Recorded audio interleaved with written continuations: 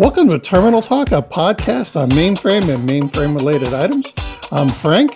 I am Jeff. And we have with us today Robert Gensler, the copy services architect, and a newly minted SDSM. Let me hit the applause button. Oh, we have sound effects. I was wondering. That's great. There's plenty more where that came from. Congratulations. Thank you. Yeah. So we thought we'd pick one piece of this and kind of go off on it. We heard about this thing, TCT, and it sounded a lot like a really cool drug. So we thought maybe you could tell us a little bit about what TCT is.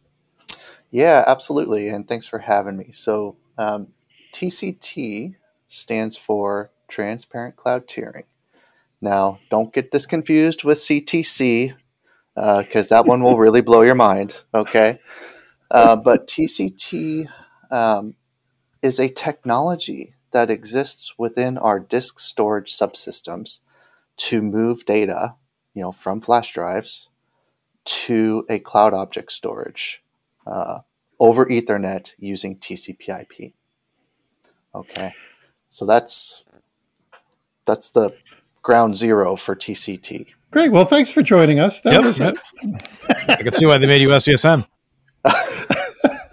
So let's start with when we say cloud object storage, what do we mean? Is that like a NoSQL file or what is it? When we talk about cloud object storage, it's really another tier of storage, and it could be disk, it could be physical tape, but it's really just another big pool of storage that we can put data in. When I think object, I'm usually thinking of something like a JSON or a BSON thing, but that's not necessarily what's in cloud objects storage, right? So the data within a cloud object store really could be anything. It's really just a stream of bytes.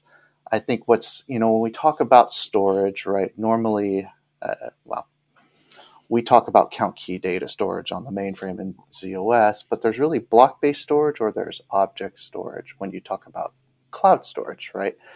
And so a block-based storage system would be something that, applications that need very high performance transactional data, your databases and things like that, they would use something like a block-based storage system. I believe Red Hat Ceph, right, is a block-based storage system for clouds. When we talk about object storage, it's streamed, it's byte streams, but it's generally colder data, stuff that you don't access as frequently. Tends to be, even so the performance is lower, but it is infinitely scalable. So it is a very scalable system, and it comes with a very simple API. So when we talk about cloud object storage, really what we're talking about is a distributed server with a bunch of disks on the back end, and that distributed server exposes a very simple API to put and get data off of those disks. Okay, so we're not really saying put everything out on, AWS or something with this, right? Not necessarily. So for some clients, yes. And so way back, we started talking about transparent cloud tiering probably in about end of 2014, early 2015. And at that time, TCT, it was something that actually came out of research. And we started talking to clients, and the message was, we'll never put our data, our mainframe data, within a public cloud, within something like an Amazon S3. As the years have gone, I think even our clients begin to realize, yes, there's a certain set of data that will not leave their data center, right? But there are other things, that data that gets generated that isn't, doesn't necessarily have the value, it doesn't contain confidential data, and something that they could store out in a public cloud for a much lower cost than they could store it within their own data center. So we do see use cases for even our largest clients to put some data in public clouds. Now, what we did a couple years ago with our tape system, our virtual tape server, the TS7700, right, which is traditionally where we store backup and archive data. What that team has done is put an object storage API in front of their storage. It's a virtual tape server, but really it's disk in there too. And what our clients are really interested in from, I would say a majority of our clients from the ZOS side and the mainframe side is using their TS7700 within their data center as an object store. This is blowing my mind a little bit. So help me kind of level this out. How much from a Z sysprog or storage admin standpoint, how much do I need to know about the consumer of this cloud storage data, or can I just think of it as another user or another destination?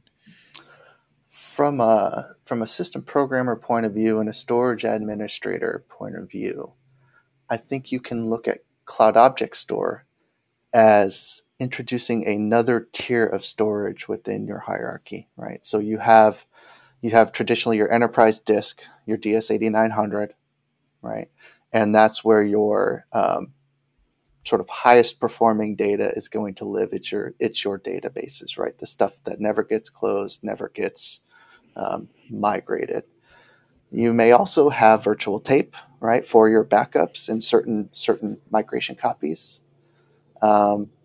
And the third tier, right, is Cloud Object Storage, which is probably even a lower cost than your virtual tape server.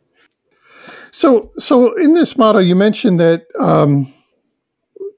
when we talk about the destination, it's just another server with like a whole lot of disk attached to it. Yes.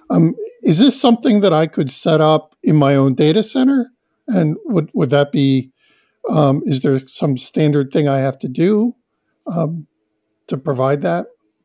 Yeah, you can set it up in your own data center. So there's this idea of public clouds versus a private cloud, and this feeds into this whole IBM's hybrid multi-cloud strategy, right? So for example, IBM's true cloud object storage offering is IBM COS, or IBM Cloud Object Storage, and those folks can come in and you can set up an on-premise, right, IBM COS within your data center, right? And then you could use the IBM cloud, right, or the IBM public cloud for another set of data that you don't care goes out of your data center boundaries. So in this, it sounds like that you support AWS, because you mentioned that earlier, and you support the IBM one because obviously that one's better, right? But do I have to code differently depending on if I'm going to the IBM one as opposed to AWS? No, and so let's talk about what are the use cases a little bit. So when we start talking about introducing Cloud Object Storage as another storage tier, right, within your data center or outside your data center walls, we're not talking about an application writing directly to Cloud Object Storage. We're not talking about that yet, right? An application is still going to read or write to disk or tape. When we start talking about Cloud Object Storage at TCT specifically, right, we're talking about data that you back up using either IBM products such as DSS, Dataset Services, or HSM, the Hierarchical Storage Manager, or data that you migrate with HSM. So HSM migration is a sort of a part of our informational lifecycle management offering, right? And really the premise behind ILM is to put your data, align the value of your data with the cost it is to store it, right? So your highly valuable data, you store it on your highest performing, lowest latency storage, which would be your DS8900F, right? And then there's other less valuable data, less reference data, lower cost data, and you want to store that on a lower cost tier like like IBM costs, right? And so HSM migration in that information lifecycle management strategy is the thing that will move data from disk to tape or from disk to cloud. Okay, so in your ILM strategy, your policy, you then say, oh, this is going to be cloud object storage and go to AWS, or this is going to be cloud object storage and go to IBM, or Correct. okay. So within DFSMS, we have what we call constructs that are policies that sort of tell us how to, several things, how to create the data sets, where to place them within the storage tiers, right? That's the storage class. And then we have the management class, which tells us how those data sets are to be managed, right? And really, that's where the ILM policy comes in, and that's where the backup, when you're using HSM for backup, that's where that backup policy comes in. So within your management class, you would say, as a data set is created on the system, right, it gets assigned these constructs using routines that are coded by the clients, right? So every time we try and create a data set, it goes through this set of routines and it says, what constructs, what construct or policy definition should we assign to this data set, right? And so when the data set's created, it gets assigned these constructs. And within that construct, it will say, hey, if this data set hasn't been referenced for 7 days, maybe we should move it off of our high performance flash DS8900, and maybe we should move it down. Maybe we should move it down to an IBM Cloud Object Store. So it's within that management class definition or construct that defines how that data set should be managed and how it should be moved. Is there a specific hardware or a specific level of anything that what are the requirements, I guess is the better way of asking, to take advantage of all this? It is a fundamentally, we are introducing an entire new tier of storage to the mainframe. So there is a little bit of setup that you have to do, right? So let's just say you want to leverage an IBM public cloud provider, right? Mm-hmm. You would create an account on that public cloud. The DS8900, right, would have to be configured to connect to that cloud. Okay. Oh, okay. Right. So what you've done is you've created an account. You've created a user ID or a service ID, right, within that IBM cloud to say, hey, all of this data from this DS8900 or this set of 8900s, all of this TCT data is going to get stored in this account. Okay. So there's a little bit of configuration that has to happen down on your DS8000. And then within DFSMS, we also have to create a connection, right? So we actually use the DS8000s. We're going to call it a proxy server, right? We use the DS8000 as a proxy server to send some administrative commands through z/OS to the IBM cloud. So there's a little bit of configuration you have to do within DFSMS to define a network connection.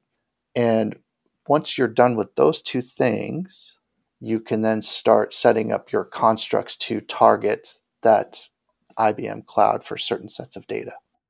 So do I need an 8900 to do this? You can do it. So 8900 is the newest generation of our enterprise storage systems, right? The previous model was the DS8880 series. So the TCT was supported on DS8880 as well. The 8900 brings with it some advancements that most clients would really want to see. One of them being compression. So with that 8880 model, data that was tiered out to an IBM cloud or an IBM, or a TS7700 even, was not compressed. And so with the 8900 level, data that is tiered out to a TS7700 is now compressed. So make sure I understand this. It sounded like you said that the 8900 would be kind of a gateway. So I don't have to have all 8900s. I could kind of funnel them through that one, or do they each have to have their own connection? they each have to have their own connection, and there's really two data paths. And without getting too deep, the client's data, the user data, the data that's sitting on the disk, we just send a very basic command to the DS8000, and we say, move these tracks right on this disk to the cloud. But there's a whole set of administrative commands, right, that we also need to do. And so right now we don't talk directly to the cloud storage ourselves, but we need to provide auditing capabilities, right? So we have data that's migrated. We need to make sure that our inventories for those migrated data sets match up what's in the cloud. We provide reporting capabilities. So we need to do things and access the data within that cloud. So we use the DS8000 as a little bit of a proxy server for what we call those administrative commands to list things and so we can do auditing and reports. But the data itself is sent. We issue a FICON CCW. That's very low level, and we say move these tracks to the cloud. Okay, and so I'm just make sure I understand this. So each of these disk environments understands that it's sending stuff to the cloud. There's going to be one that kind of owns the administrative, the metadata around that activity. There's one that we'll use to funnel that metadata through to the cloud, and it's like a gateway. It lets us look up objects so that we can do our auditing and reporting as well. Yes. How much of ZOS does this take? Is it all kind of data through ZOS, or do we just kind of say, hey, here's a policy, storage, go figure it out? So within ZOS and within DFSMS, we're still, I would say, very involved in the management of the data, but we're no longer involved in the movement of the data.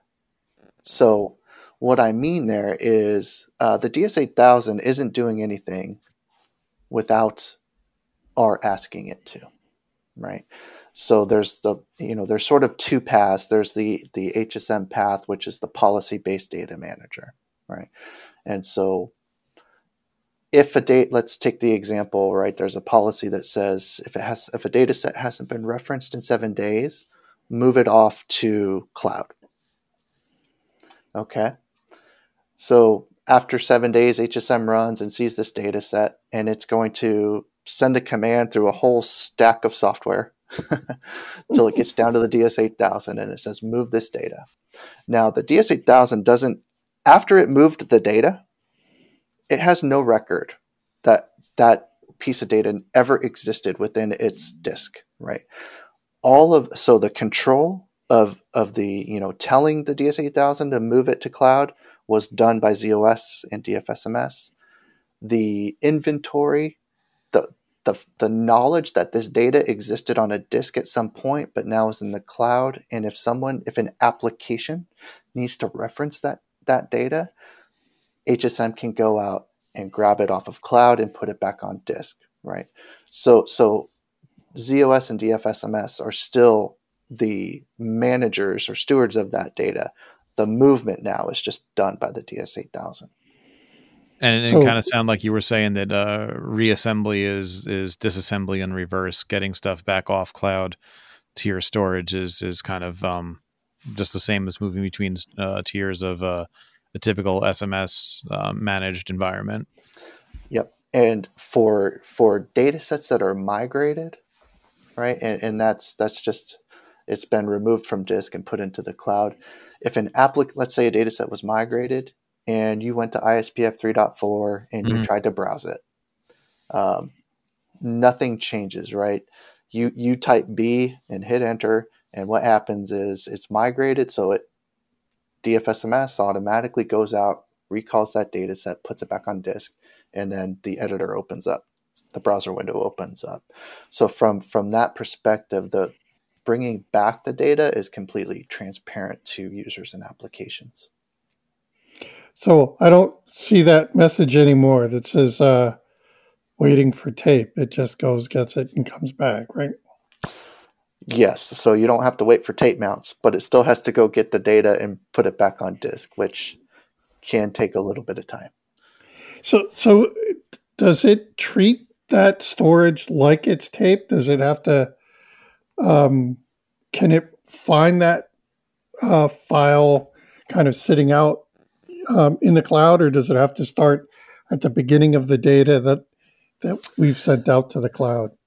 So it doesn't treat it like tape. We treat it like an offline tier. And so I would say prior to this, we think of tape as offline, right? Mm-hmm. It's in a format different than the format than it exists on disk, right? It's no longer directly accessible by the application. It has to be transformed. But the access to that data in the cloud is completely different than the way you access data on tape. And there are advantages there, right? And so with tape, like you said, you kind of have to start at the beginning and read through the whole thing until you get the thing you want, right? And with Cloud Object Store, it's more of a disk-like access. It's a direct access. The other advantage is you can do things in parallel, right?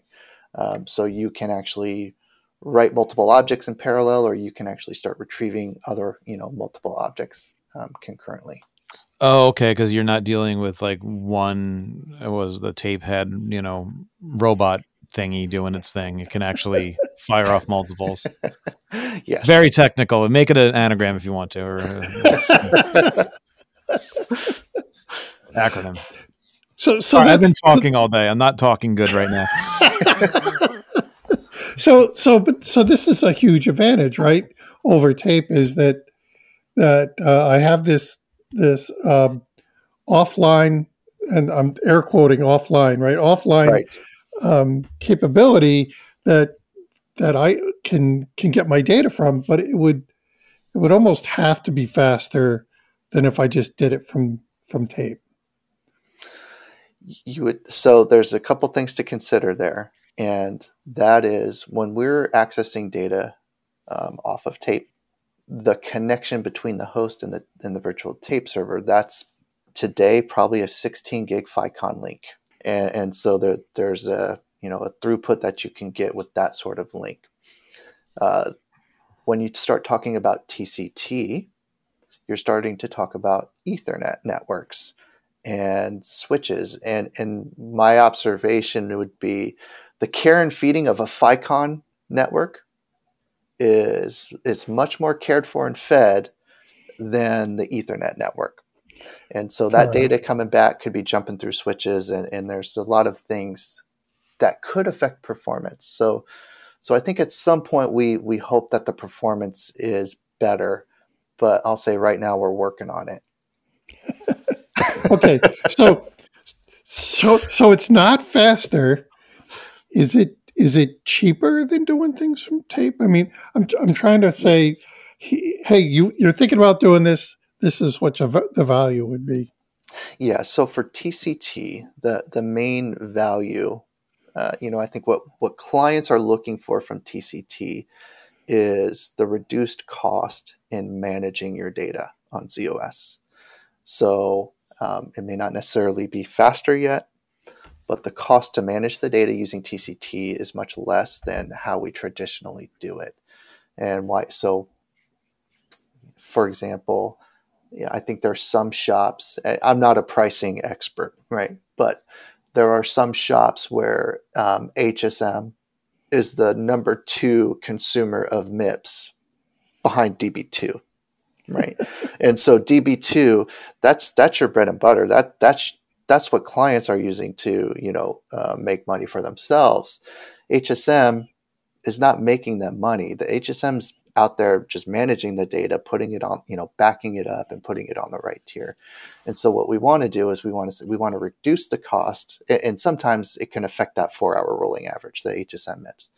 And so what we want to do is with TCT, and what we are doing significantly is reducing the cost of managing that data, right? So then clients can use those MIPS, right, that they save using TCT and put that to other things and bringing new applications and new data onto the platform. So, for example, there's tools that we can do to measure the savings and to project savings that clients would see, but it's very common to see 70% savings, CPU savings, when taking a workload that was managed with traditional, virtual tape and using either the TSC 7700 as an object store or a cloud, but just moving the data with TCT. We also have another product, DSS Dataset Services, right? That's less policy-based. That's more, it's just a batch job, right? It's that little batch utility. And so I'm actually the product owner of DSS. And when I came in, that was, that little batch utility, right? But DSS can back up data sets and volumes using TCT as well, right? And we actually just published some numbers in the 2.5 announcement. For a full volume dump using DSS, clients can see up to 98% CPU savings. Wow. So the amount of savings is really the key value statement, at least for TCT right now. Awesome. Well, we're coming up on the bottom of the hour. This has been awesome, Robert. We really appreciate this. I didn't know enough about this to even ask the best questions until you came. So thanks. Thank you. Thanks for having me. Yeah, thank you. Old Man Charlie, run us out. You've been listening to Terminal Talk with Frank and Jeff. For questions or comments, or if you have a topic you'd like to see covered on a future episode, direct all correspondence to contact@terminaltalk.net. That's contact@terminaltalk.net. Until the next time, I'm Charlie Lawrence, signing off.